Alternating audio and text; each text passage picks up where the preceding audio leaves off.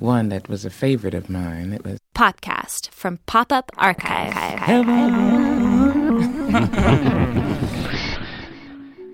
Studs Terkel is one of the best interviewers in the history of radio.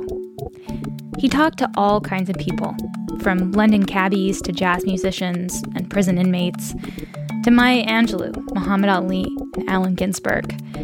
We've got hundreds of Studs interviews in Pop-Up Archive, and one of my very favorites is his conversation with children's book author Maurice Sendak. You might have spent a lot of time reading and rereading Where the Wild Things Are when you were a kid, but my all-time favorite of Maurice's books was In the Night Kitchen. Before your own works, whether it be Where the Wild Things Are and The Night Kitchen, talking both these caused a tremendous amount of discussion. It's about this kid, Mickey, who falls asleep one night and dreams of joining the bakers in the night kitchen. They bake Mickey into a cake. He escapes in a plane made of batter. It's awesome. Oh, and Mickey's pretty much naked the whole time, which I thought was hilarious when I was a kid. But as Studs hinted, a lot of parents and teachers and librarians were often offended by Mickey's nudity. In fact, the American Library Association put the book on its 100 books most frequently challenged list. Here's Studs and Maurice talking more about what it was that bothered so many of In the Night Kitchen's adult readers.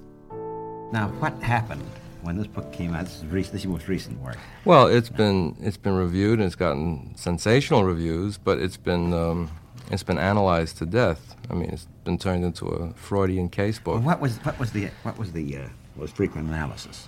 Well, can one talk about it really? Sure. There were things like it was a copulation fantasy. It was a child's dream of how children are created. It was a birth canal fantasy, children in the oven, which is a conventional phrase as to when one is being born.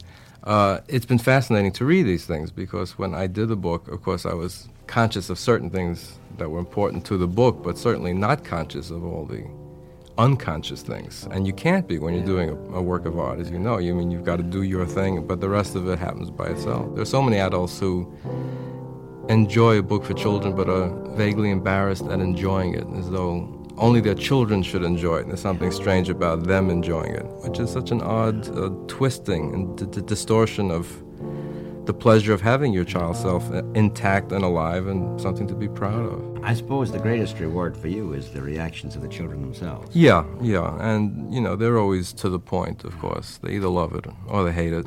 I don't know many who hate it. Well, I know a couple. Of course, kids will write and say, you did a dumb book, yours truly, Shirley Klein, or something like that. So what you really depend on a great extent is the fact that you're aware that children have good taste. Yeah. They have these detectors. To use a Hemingway phrase, there's certain, quote-unquote, crap detectors. Exactly. Yeah.